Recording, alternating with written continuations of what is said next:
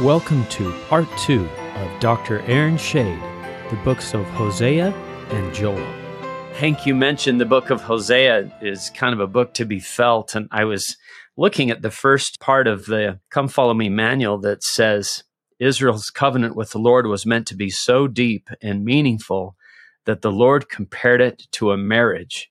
The covenant, like a marriage, included eternal commitment, shared experiences, building a life together, exclusive loyalty, and most of all, wholehearted love. This kind of devotion came with high expectations and tragic consequences for infidelity.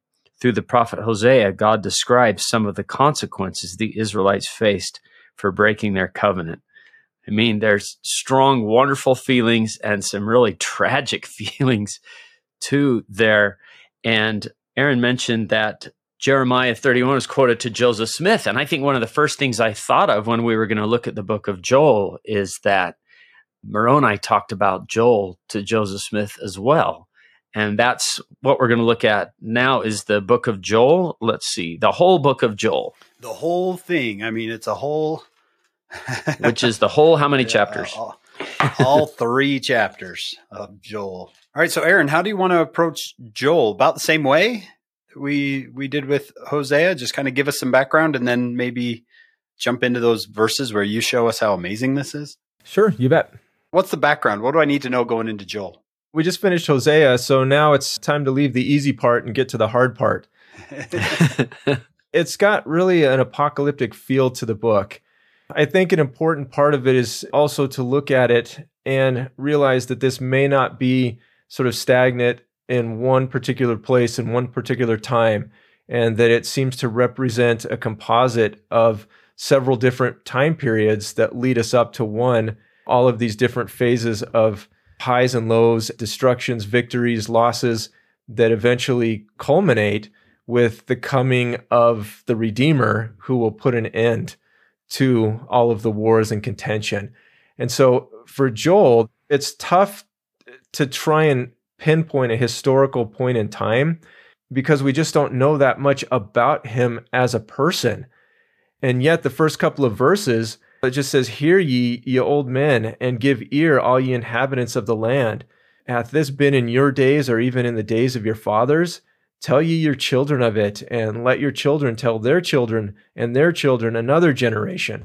And so you just sort of get the impression that at the very get-go, that this is about a series of events that is going to take place over a very long time. So there are lots of different references in the book. Most of the references to Judah outnumber those of Israel, but there is a reference to Israel, and some have used that to indicate that maybe this is after 722, when the kingdom of Israel is already destroyed. So again, it's hard to pinpoint. A lot of the focus is the kingdom of Judah, but ultimately, that's kind of how the book begins with verse 4, this comparison with the palmer worm. And so approaching the book sort of invites us to take a look at history from ancient times to future times that will eventually lead us to a paradigm of one who will come in power and redeem and ultimately take charge of everything that has seemed so chaotic throughout the world's history.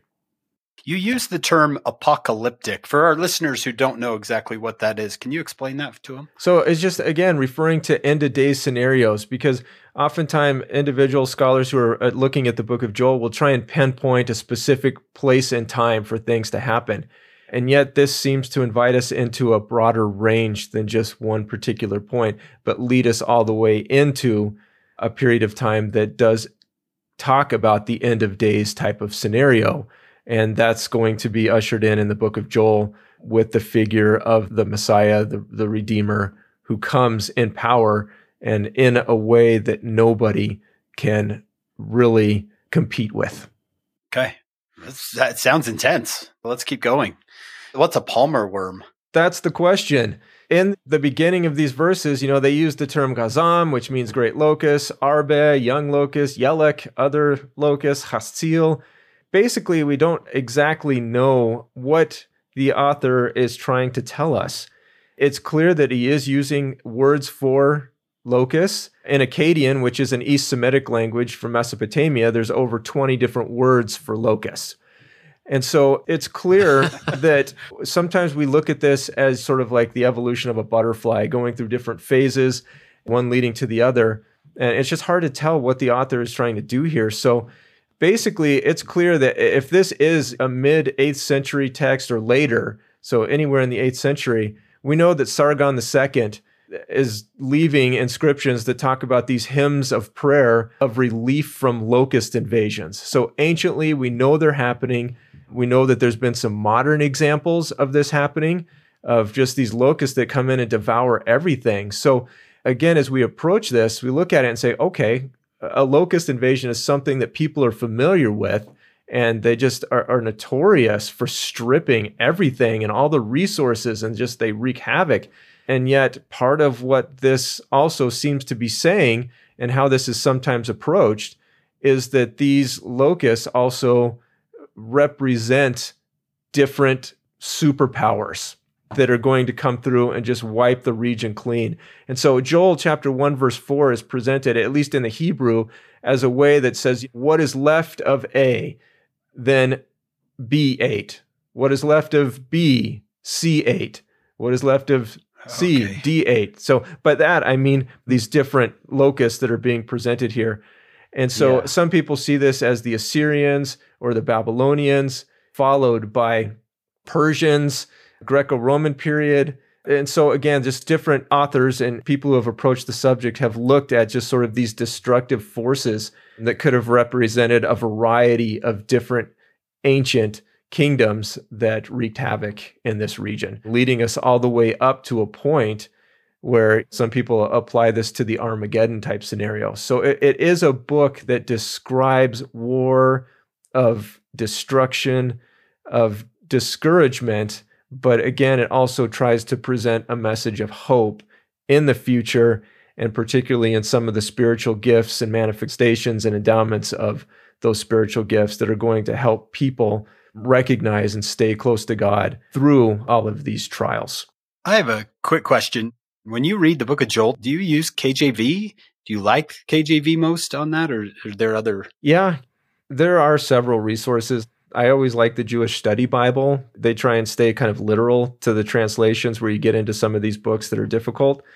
But the KJV, I mean, that's what we use. And so I try and stick with that. But there are other volumes that do a good job of presenting things a little more literally. The footnote in our edition, footnote 4a, says the invading or conquering armies are compared to 4 varieties or stages of growth of locusts. And then I was reading in the Living Bible, and it says, after the cutter locusts finish eating your crops, the swarmer locusts will take what's left. After them will come the hopper locusts, and then the stripper locusts too. My goodness. And it just sounds so thorough. And then you read the next verses in the Living Bible. Wake up and weep, you drunkards. All the grapes are ruined. All your wine is gone. A vast army of locusts covers the land. It is a terrible army, too numerous to count, with teeth as sharp as those of lions. They have ruined my vines and stripped the bark from the fig trees, leaving trunks and branches white and bare. So it's a happy message. I'm not sure that Joel's trying to give us a lesson in entomology. It's just that these are conceptions that people look at and say, oh, I understand locusts can do this. And all of a sudden now it's like we have to worry about these being invading armies because they're going to do the same thing. And we do have comparisons in the Bible and in the ancient Near East of texts that tell us that armies, invading armies, are compared to locusts. And you mentioned the transition there to laying the vine waste and stripping down the fig trees. This is really now turning into a lament. So I mean, verse 8 in chapter 1, lament like a virgin girded with sackcloth for a husband of her youth. So again, we're just invited into a paradigm that says, oh, I've seen this. I can relate with this. Somebody lamenting for somebody else who meant something special to them. And what's interesting about all of this is that this focus of disappointment shifts to the temple. So essentially what we seem to be having here is that this devastation caused by these invasions means that there's no longer adequate wine or flour or oil for the twice daily cereal and drink offerings.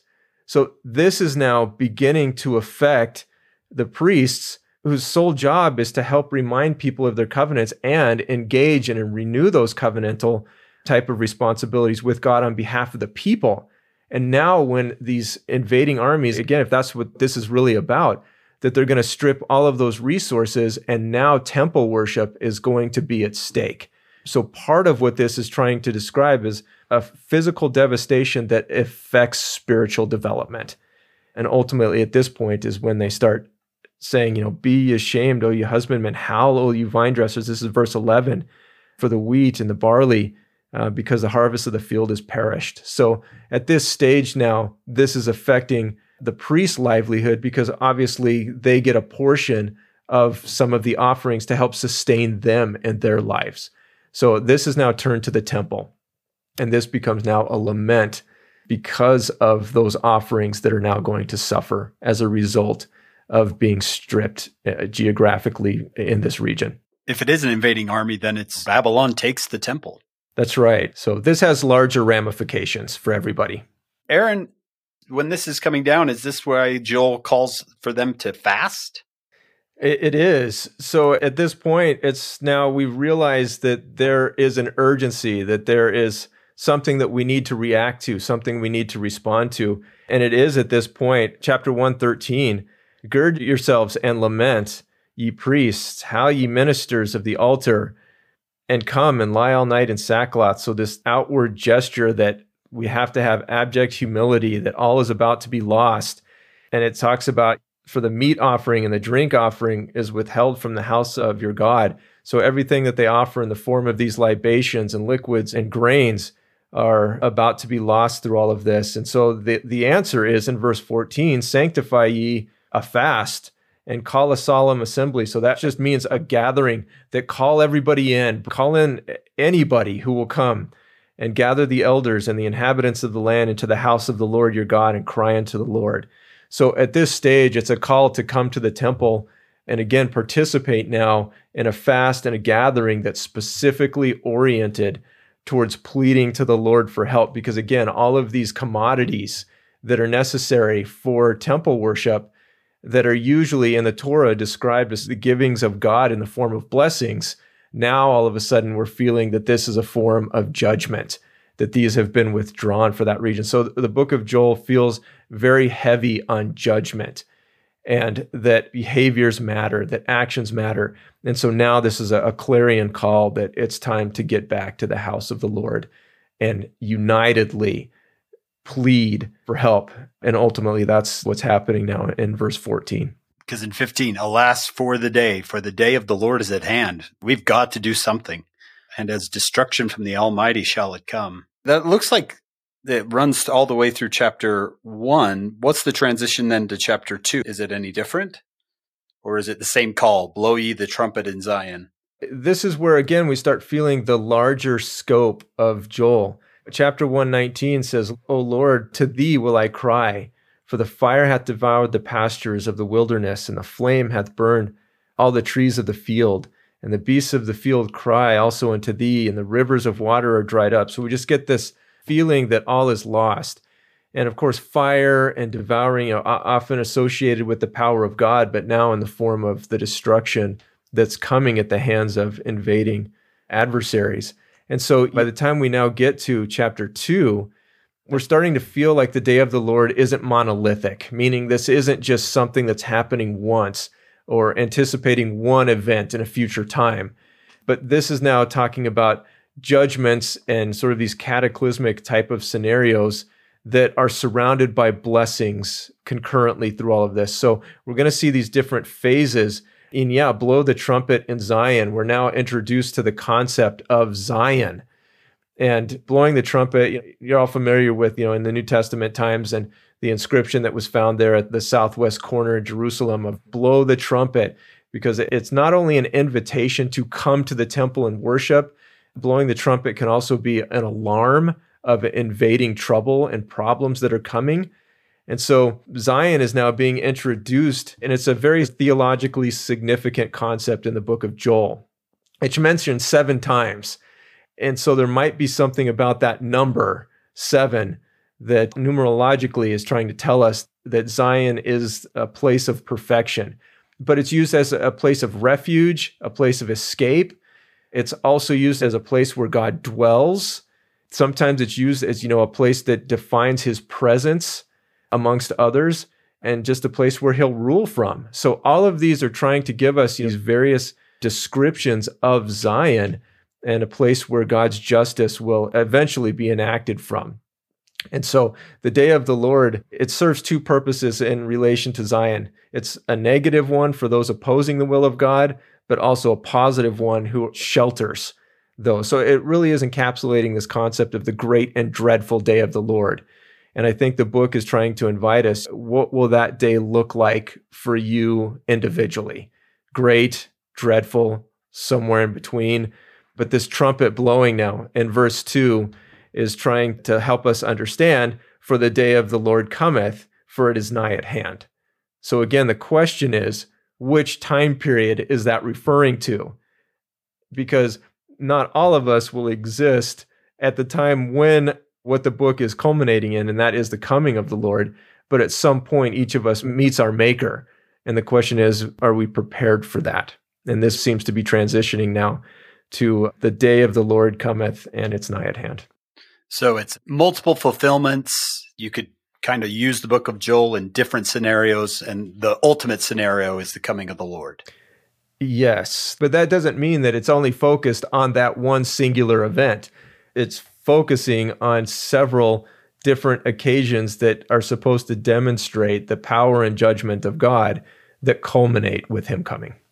As I was reading, it feels like almost like a book of Revelation type feel to it, where you're supposed to go slow and kind of read between the lines and try to figure out what exactly is he talking about here? Where maybe a contemporary of Joel, this would be easy to understand. That's interesting that you state that, because there's this inscription from Deir Allah, which is in modern-day Jordan from the 8th century, and you may have heard the Balaam stories and the Balaam prophecies, or Balaam. And he's actually prophesying in there in the 8th century, so possibly contemporaneous whenever Joel lived, but it has a feel that has some similarities to this, and describing days of darkness and the celestial heavens being darkened, and just looking forward to this scenario of putting an end to sort of these cataclysmic type of events that the world will face. So it's interesting that you make that comment that a contemporary may have understood this better, because the contemporaries may have been in line with that, with some of the inscriptional material that we have from that region that understood some of these features of prophecy. Okay. I read the verses and I get that it's a dark, terrible time. Like verse 3, fire devoureth before them, and behind them a flame burneth. The land is as the Garden of Eden before them, and behind them a desolate wilderness, yea, and nothing shall escape them. So it used to be like the garden, and now it's going to be desolate in front of them. Did I get that right? It sounds pretty bleak. Yeah. Yeah, and of course now our conception of the Garden of Eden, so we think of this lush area, and perhaps we're supposed to be taken back into descriptions of Genesis, where all was well, but also that takes us into a paradigm of a fall that is in need of restoration. So there could be something that's hearkening in that way, but we're just getting this concept now that there is going to be a desolation, but the theology is that eventually that will be restored into this Edenic type of state that just has to do with lushness and prosperity. Do we get there in the book of Joel? Do we get to the restoration portions? This is chapter 3:16. So the Lord shall roar out of Zion and utter his voice from Jerusalem, and the heavens and the earth shall shake, but the Lord will be the hope of his people and strengthen the strength of his children. And eventually it's going to talk about God dwelling in Zion, my holy mountain, and describe that there won't be any more strangers coming through, and that there'll be rivers flowing through the mountains and new wine and milk flowing. So there is hope at the end of all of this, that eventually all of this is going to be restored in a place where it says in verse 20 that Judah will dwell forever and Jerusalem from generation to generation. So there does seem to be a reversal of this scenario in the end of days permanently instead of temporarily. And that's because of the coming of the Messiah.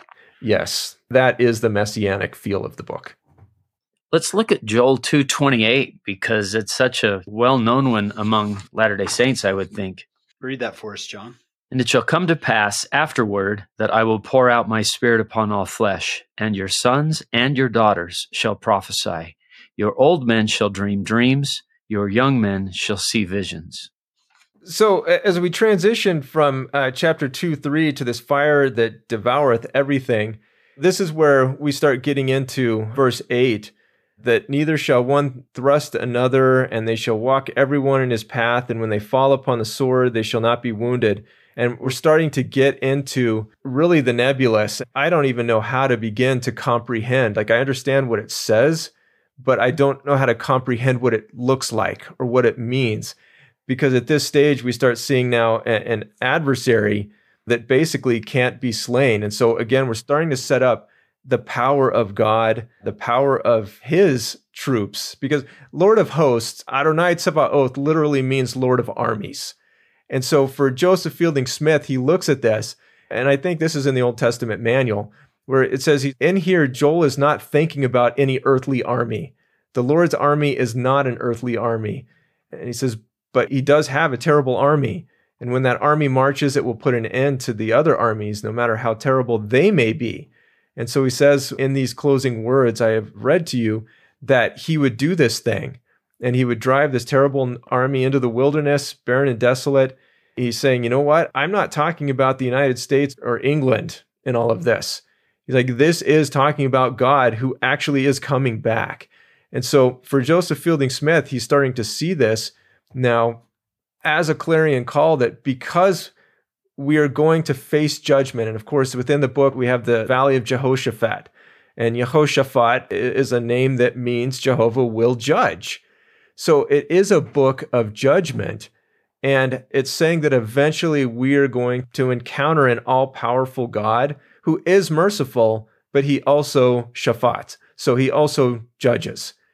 And no matter how hard we try and oppose him, eventually there's going to come a point where that's just not even possible. So the history of the world, it's presenting all of these different, I guess, time periods where people have opposed God, opposed his people, and there's going to come a point when he actually comes again in power that's going to be futile.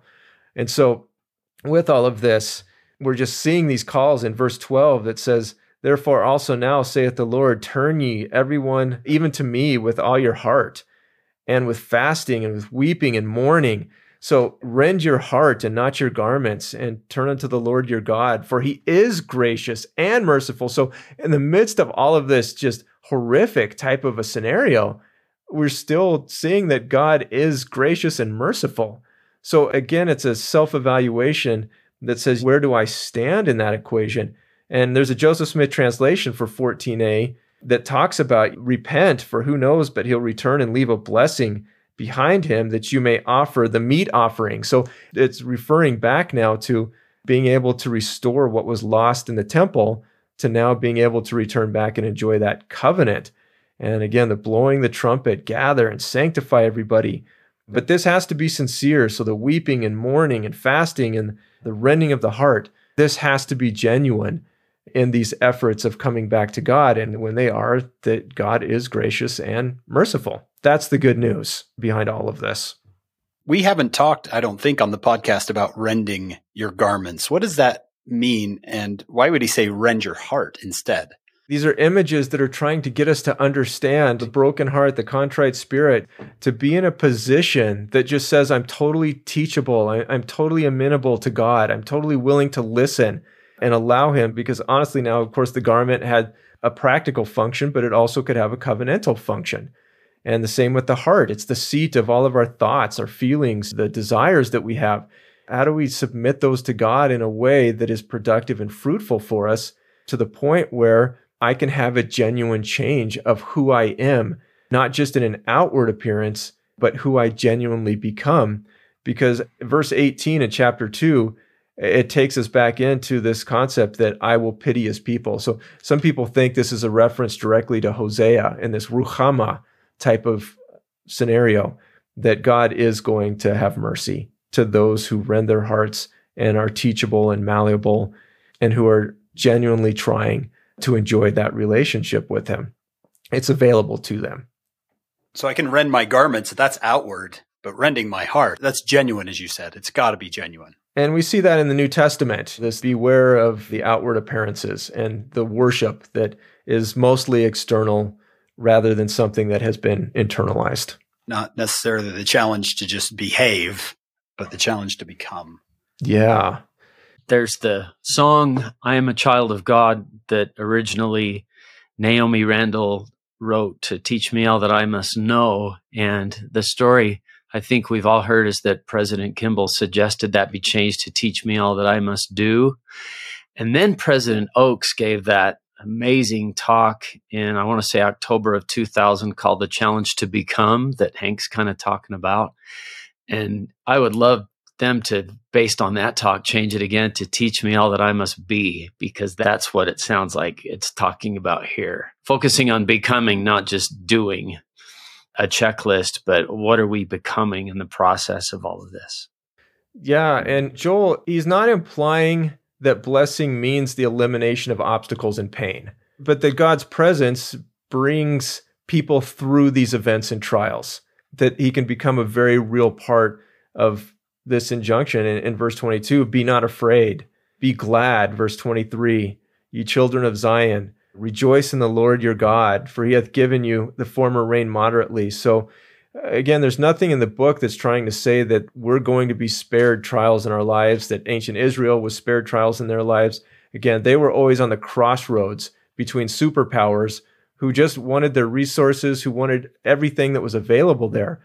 And these books are trying to get us to understand that, again, keeping a covenant doesn't mean a life free of adversity. But there is hope in the future, hope in a point where Yehoshaphat, where you do stand before your maker and you do so with a clean conscience that says, I've done everything I can, especially through adversity, to stay close to thee. Because verse 25 says, and I will restore you the years that the locust has eaten. So at that point, it's looking back at history and saying all of these points of suffering and all of these times of restoration. So it's talking about cycles of loss and gain and restoration and hope. That part of what I think the book is saying is that for the scoffers, for the scorners, for the ones who have looked back and said, where has been your God through all of this? Just say, I know exactly where he's been. He's been with me. Yeah, but look at all these bad things that have happened. It's okay. The promise of a covenantal life never promised that those would be alleviated or removed completely. But what it did promise was a life in God that gave me peace through all of that suffering and trials.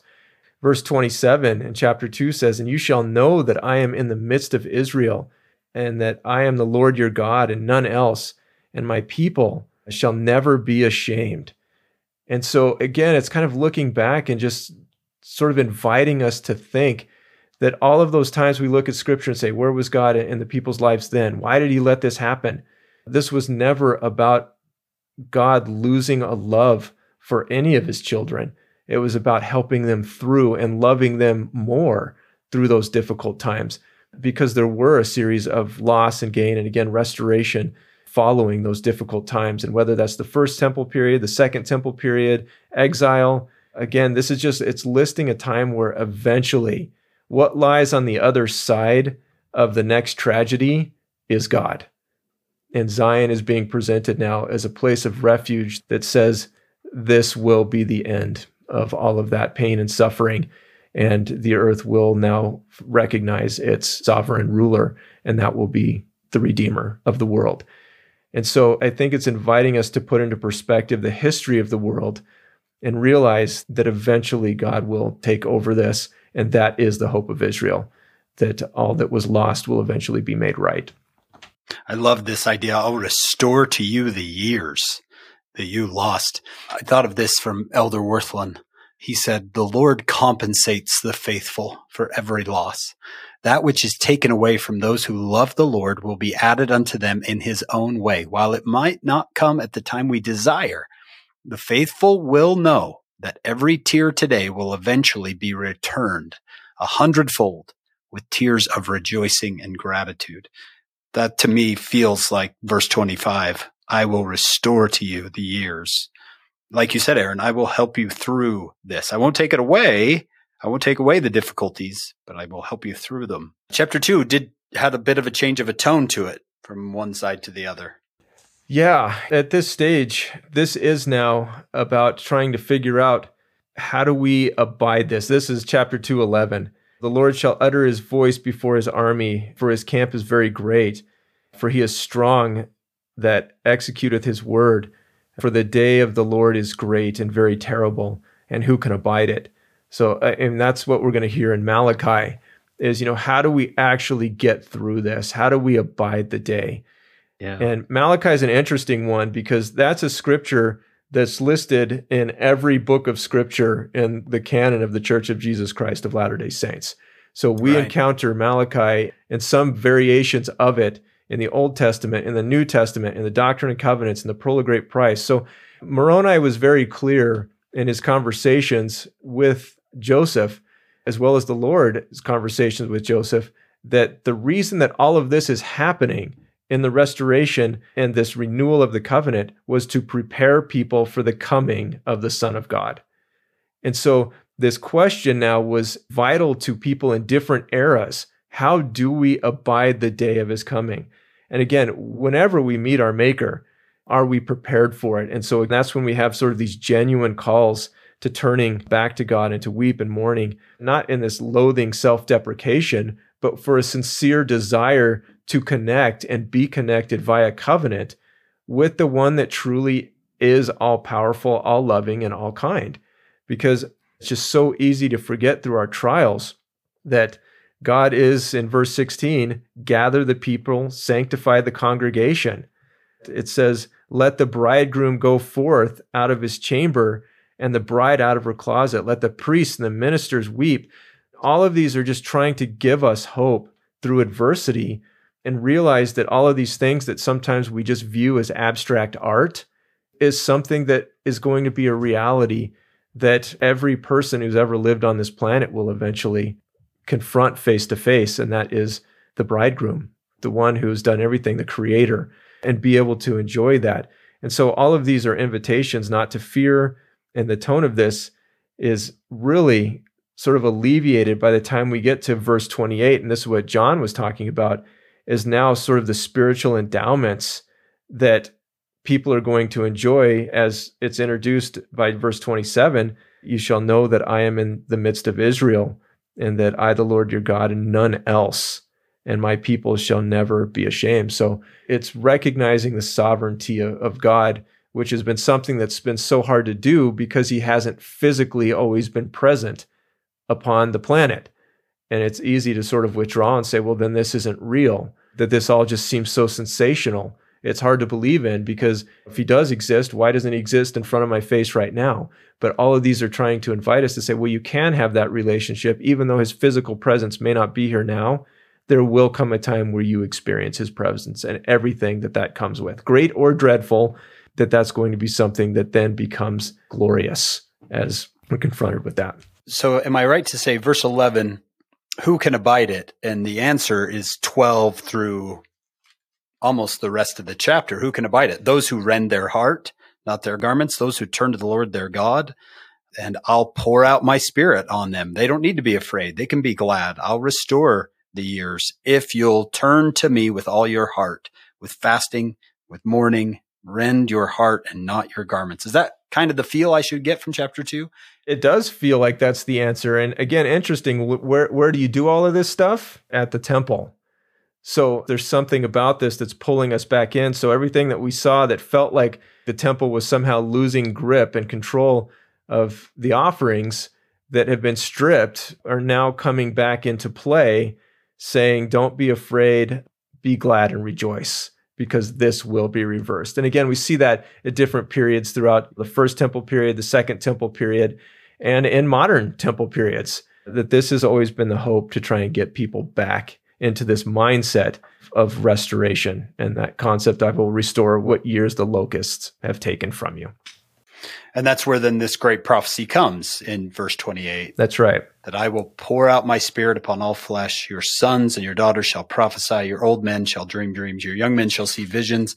And it goes on saying, I will show wonders in heaven and the earth. The sun will be turned to darkness, the moon to blood before the great and terrible day of the Lord shall come. That's the prophecy we hear from Joseph Smith history. Yes, and that is one of the conversations that Moroni has with Joseph Smith. And it's interesting because this is all-inclusive language. Like, this is a drastic turn of events from the Old Testament prophecy, because who prophesies? A prophet. Prophets, yeah. So all of a sudden now, we're in a period of spiritual endowment. And of course, this is interesting because we also see this in the book of Acts, in this period of Pentecost. This is now expanding those who are going to be receiving these spiritual gifts. It's men, it's women, it's children, it's boys, it's girls, it's old men. It's all inclusive. And so this is breaking the conception. This is Moses' call that said, would that all would be prophets unto God. So it's not eliminating the need of a prophet, but it's giving the hope that people from top to bottom, across everything, and again, servants, handmaids, like nobody is excluded from being able to enjoy these spiritual gifts. It's interesting because if you look at several ways that this was interpreted in the early days of the Restoration and the restored church, in Times and Seasons from February 15th, 1842, they're speaking specifically about Joel chapter 2, 28 to 32. Part of it is they're saying that the knowledge of God shall cover the earth as the waters cover the sea, and all shall know the Lord from the least to the greatest. The Spirit of God is the spirit of knowledge and revelation, and when so generally diffused amongst the saints, it will enable them to know God alike. So one sense in the way that the early church was understanding this was, again, that this would be an all-inclusive type of spiritual endowment that people could participate in. And again, they were quoting in this in the Times and Seasons about people will not be ashamed. So again, all of these feelings, the pointing fingers, the great and spacious building that sort of tries to get us to feel like this is all a big sham, this is all a big hoax. How could you ever know this stuff? And I think what Joel is saying is that everybody is going to eventually know this stuff. And ultimately now, these spiritual endowments are going to be a part of this. So what's also interesting is another way that this is being used in the early church and the Restoration. John Corrill, in A Brief History of the Church of Christ of Latter-day Saints in 1839, they're using it in a way to describe that there still is a need for prophets on behalf of the people.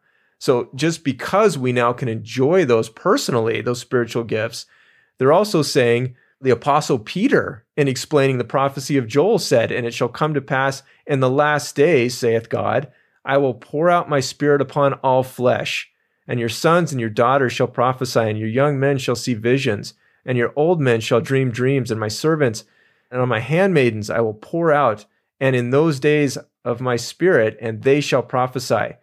Instead thereof, of there being no prophets after Christ, it looked to me as if God meant that there should be many, for the assertions are positive that your sons and your daughters shall prophesy, and that this should be in the last days. Now, if the last days are past and gone, then we give up looking for prophets. But if not, then the promise stands good for more prophets. So it's interesting that they're seeing this as all-inclusive and expansive, but also that this doesn't mean that it's a free-for-all, that there still needs to be a prophet or prophets in place. And interestingly, General Conference exhibits that better than anything. Ultimately, that there are prophets involved in all of this that are leading the way in this endeavor as a larger body of the church. It has some similar parallels with what happened on the day of Pentecost. But again, the feel is now that blessings are available to individuals, but it doesn't exclude the need for prophets in general. Well put. I marked the word that I had never marked before in verse 28. I mean, let me emphasize it. I will pour out my spirit upon all flesh. And that's what you're emphasizing here. And I think that President Nelson has asked us all to learn, how do we hear him? That phrase that from the first vision, we all need to learn to hear him and to be guided, to be connected to God that way.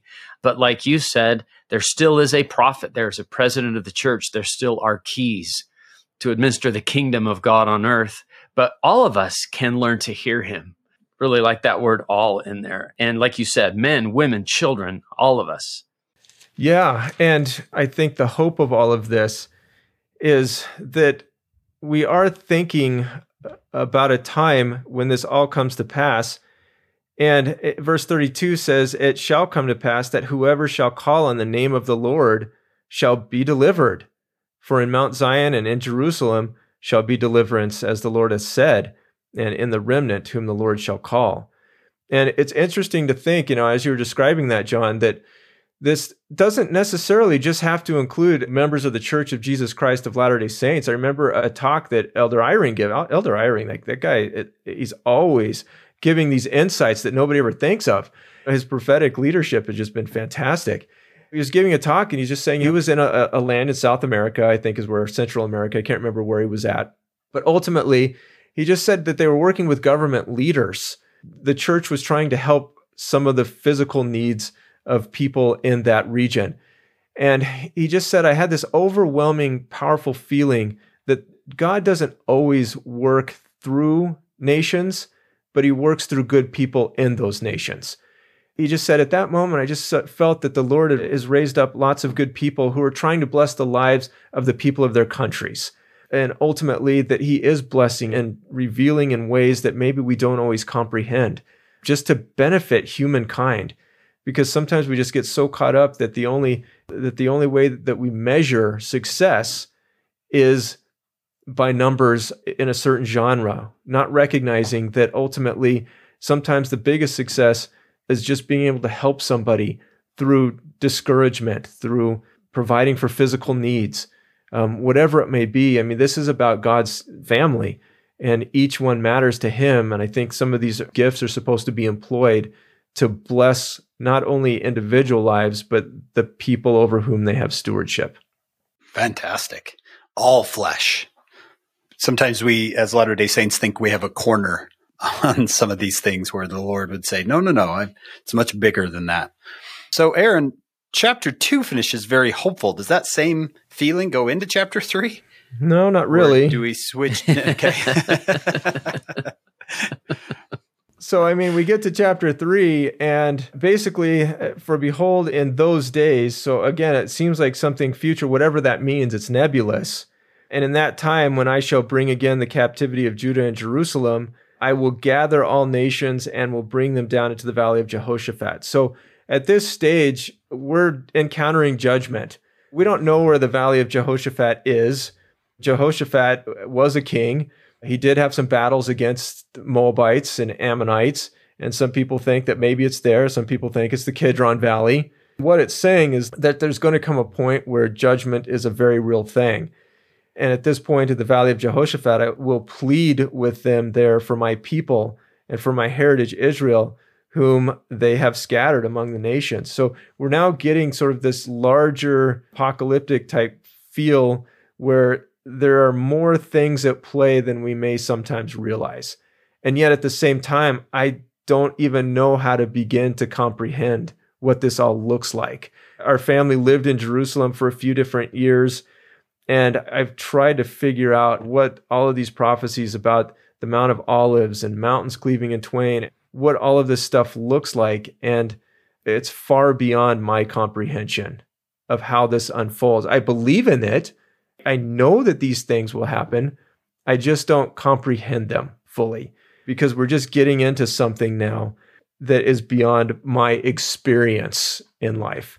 Spiritually, I'm trying to understand the message.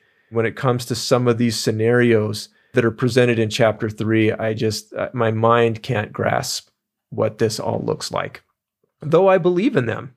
How is he going to gather all nations to a single valley and plead for Israel? Are these some of the nations that have destroyed them? Because he says some of these nations have cast lots for my people. So is this going back to Assyria and Babylon? Yeah, verse 4 starts to name a few of them. So Tyre and Zidon, so Phoenicians. And they are starting to list some of the traditional adversaries of that region. Verse 6 talks about the Grecians. So people try and identify what time period is then, because if we're now talking about Greece, this is taking us into later developments, at least as far as this region. And so it is now starting to list some of these traditional adversaries through time. And verse 9 just brings us back to, you have to proclaim this among the Gentiles, prepare a war, wake up the mighty men, and let the men of war draw near, and let them come up. Beat your plowshares into swords and your pruning hooks into spears, and let the weak say, I am strong.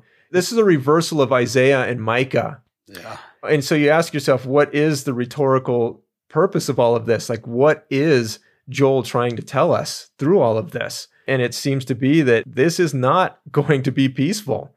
And everything that Isaiah and Micah is trying to do is give us hope that war comes to an end. And now it's like, you know what? You tell everybody they're going to battle because Yehoshaphat, like there will be judgment. So that is kind of what's happening here. And these plowshares are now used for weapons of war.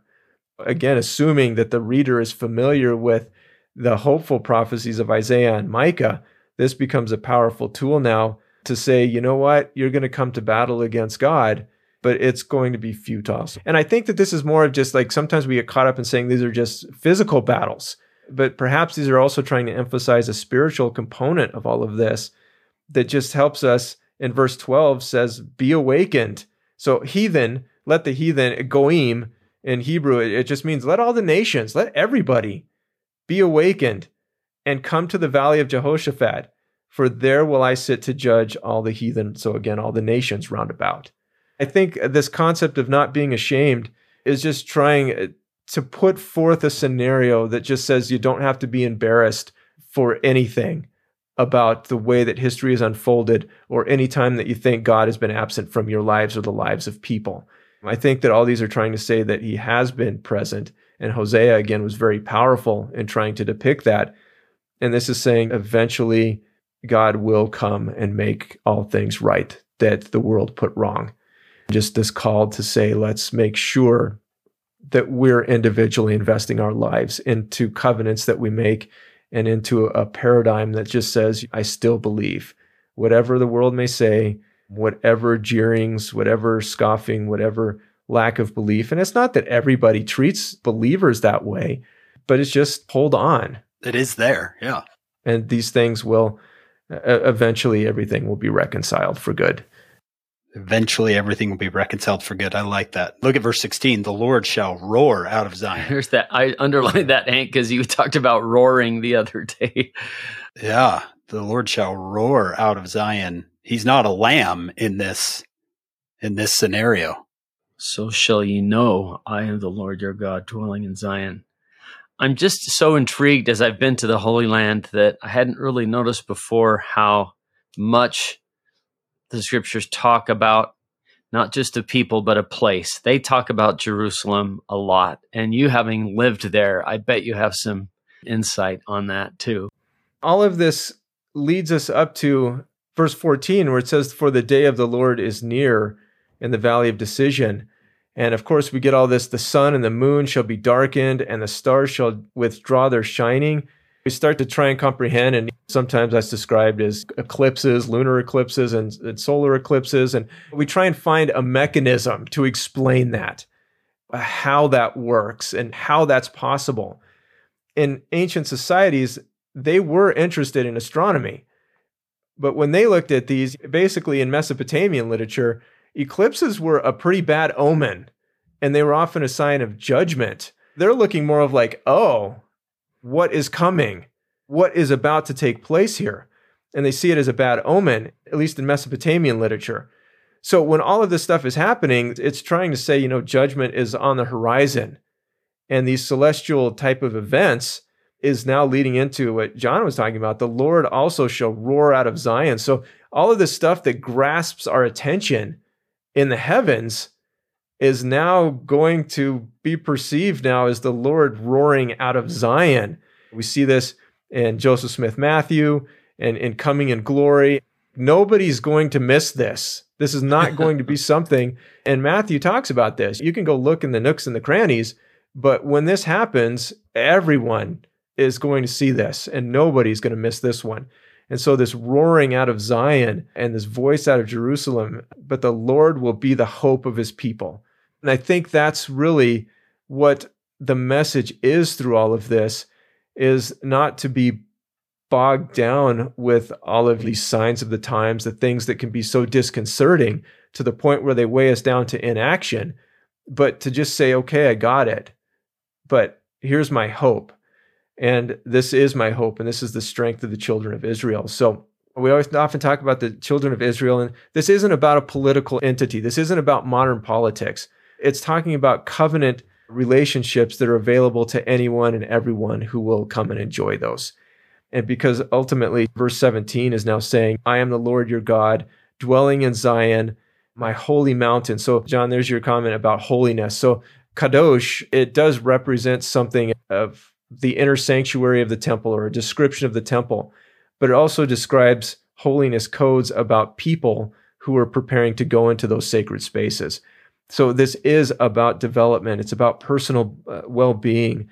But the promise in verse 17 is that eventually my mountain will be holy, and I will dwell with Zion there, and there are not going to be any more strangers coming through here. The stranger concept, all of these armies, that like this is over. And God is going to put an end to this once and for all. That's what's leading up to how the book ends. It shall come to pass in that day. So we keep hearing this future time. In that day, the mountains shall drop down a new wine, and the hills shall flow with milk, and the rivers of Judah will flow with water. So again, we're just sort of seeing in all of this, the fountain shall come out of the house of the Lord.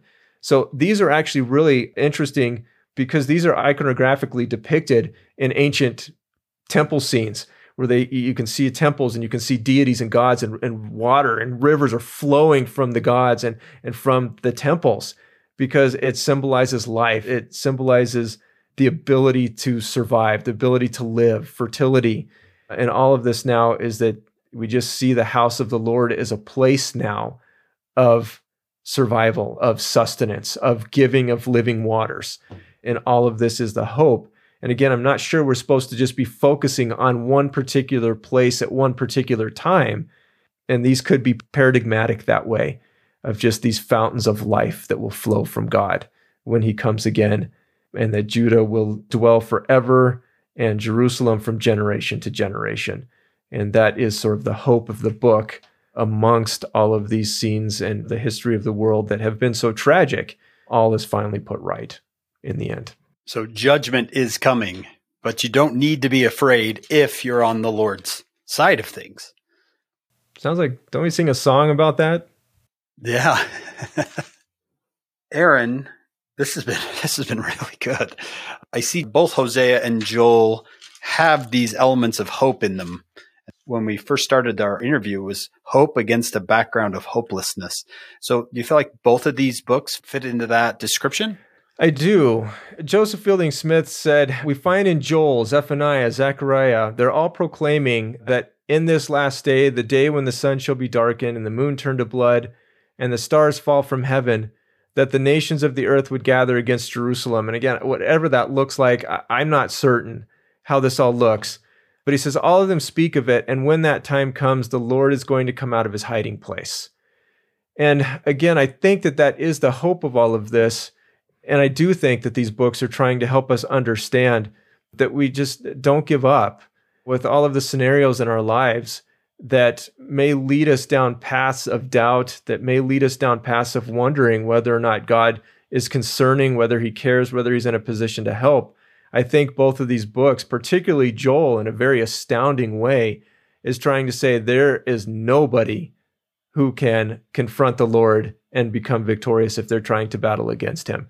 I think by presenting this coming day of not only judgment, but of the greatness of coming, of the one who loves you, the one who cares about you, the one who has never, ever abandoned you, even if you temporarily abandoned him. That is, I think, the big hope of all of this. And I think it encapsulates something that Spencer W. Kimball said, and it is, let us hearken to those we sustain as prophets and seers as if our eternal life depended upon it, because it does.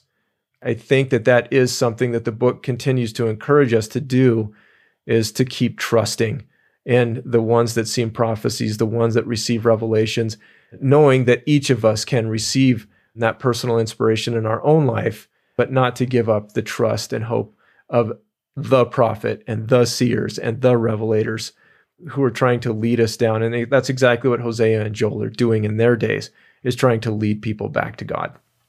Aaron, this has been a fantastic day. I mean, I have taken different highlighters throughout. I've got yellow, blue, and red because I was marking, here's judgment, here's hope, here's the call to action, here's what you do. I just feel like I understand Hosea and Joel in ways, well, obviously in ways I've never had before because I didn't understand them before. So Aaron, I think our listeners would be interested in your journey as both a believing Latter-day Saint and a Bible scholar. How'd that come about and what's that journey been like for you? I think that where I began to notice something really different in my life was I was a missionary in Poland. I lived in the old Warsaw Ghetto. I would see things that evoked in me questions that I just simply didn't know the answer to about Judaism, about the Old Testament, about what the people that I was learning to love there in that country, what they had experienced in the various persecutions that they had gone through. So I just sort of determined that when I got home, I would start taking Old Testament classes. I would start taking Hebrew classes. I'd learn about Judaism, Islam, and it just sort of started snowballing just because I wanted to know more, because I just felt like I didn't have enough answers to satisfy me. I believed in the gospel. I believed in the church, but there was just something that says, how do I understand it better? How do I understand it more? It just one thing led to another. I just realized that I loved studying languages. I loved studying the religious history of different peoples and different groups of people. And so I started learning a little Arabic. I started learning about Islam. Even to this day, I work in Jordan in most summers, and I just love the Jordanians. I love Islam. It's just, I love to watch them pray. Our workers will sometimes stop in the middle of the day and just start praying there on our site. And there's just something that evoked a feeling that there's so many good people that love God and just what God has done for them in their lives. And of course, all of the good people around the world that are just living lives and doing things that make such a big difference to so many people, whether they believe in God or not. But there was just something that drove me to say, I want to know more. And so I started taking all these classes at school. I ended up taking a bunch of ancient Near Eastern studies classes and tried to just say, you know what, let's keep moving forward in all of this. Went to grad school and studied Egyptology, studied the Hebrew Bible, some archaeology, and just ultimately, it just kept leading me forward. And of course, as you go along and you study all this stuff, it's really easy to get caught up in the things that we don't know, because there are lots of things that we don't know. And one of my favorite titles of a book is Working with No Data. And it just sort of describes my life. In an excavation, you're digging something up that nobody has seen in 2,800 years and trying to interpret it. You're trying to reconstruct dead languages that don't preserve what all of the nuances of that language were. It's just always trying to find answers where there are none. And something that always drove me through my graduate studies was that there was always a source that I could turn back to, someplace that I could get the answers that were most important to me. No matter how much I loved my studies, and I did, most of my days started with, I just don't have enough hours in the day to accomplish everything that I need to. Just help me learn what I can in a way that will be meaningful and allow me to accomplish as much as I can to do something good today. That was kind of my journey of faith, is I never really felt tempted to disbelieve amongst anything that may have been presented to me that says, oh, this is a contradiction in the Bible. It's just, there was always an anchor in my life. I just tried to do my best. I didn't know it at the time, but let God prevail was something that I was trying to do without even knowing it. You know, that concept now that just says, don't ever give up on that. Don't let go of that, because we're always going to be presented with ideas that seem contradictory. We also always going to be presented with ideas that seem like they may be a theological knot that we just can't simply untie. But ultimately, I trust in an all-knowing, omniscient God who does know the answers to all these things. And I'm not going to let trump what I don't know, trump what I do know about him and about his love and about his compassion. So for me, that's always been the anchor in my life, that through my studies, they've only accentuated. And in fact, it's given me a bit of a humility. Most people wouldn't describe me as humble, but at least my humility and my approach to God. I realize that he knows so much more than I do. And that's something that has increased my appreciation and love for God. And so that's been something that I've just always tried to make my guiding principle in life, is to realize that though I don't have the answers, I know he does. And those will come in time whenever he chooses to reveal those. John, by the way, how did we get this opportunity to sit at the feet of these scholars? Yeah, your journey and your testimony of how much goodness there is out there in the world. I know, Hank, you've seen that in the Holy Land, and the kindness of people, of Muslims. It's amazing. Just thank you for sharing all of this with us today in that perspective. It's been my pleasure. Thanks for having me on. Been beautiful. We want to thank Dr. Aaron Shade for being with us. We want to thank all of you for listening. We also want to thank our executive producers, Steve and Shannon Sorensen, and our sponsors, David and Verla Sorensen. We hope all of you will join us next week because we'll be back with another episode of Follow Him. We have an amazing production crew we want you to know about. David Perry, Lisa Spice, Jamie Nielsen, Will Stoughton, Crystal Roberts, and Biel Kuadra. Thank you to our amazing production team.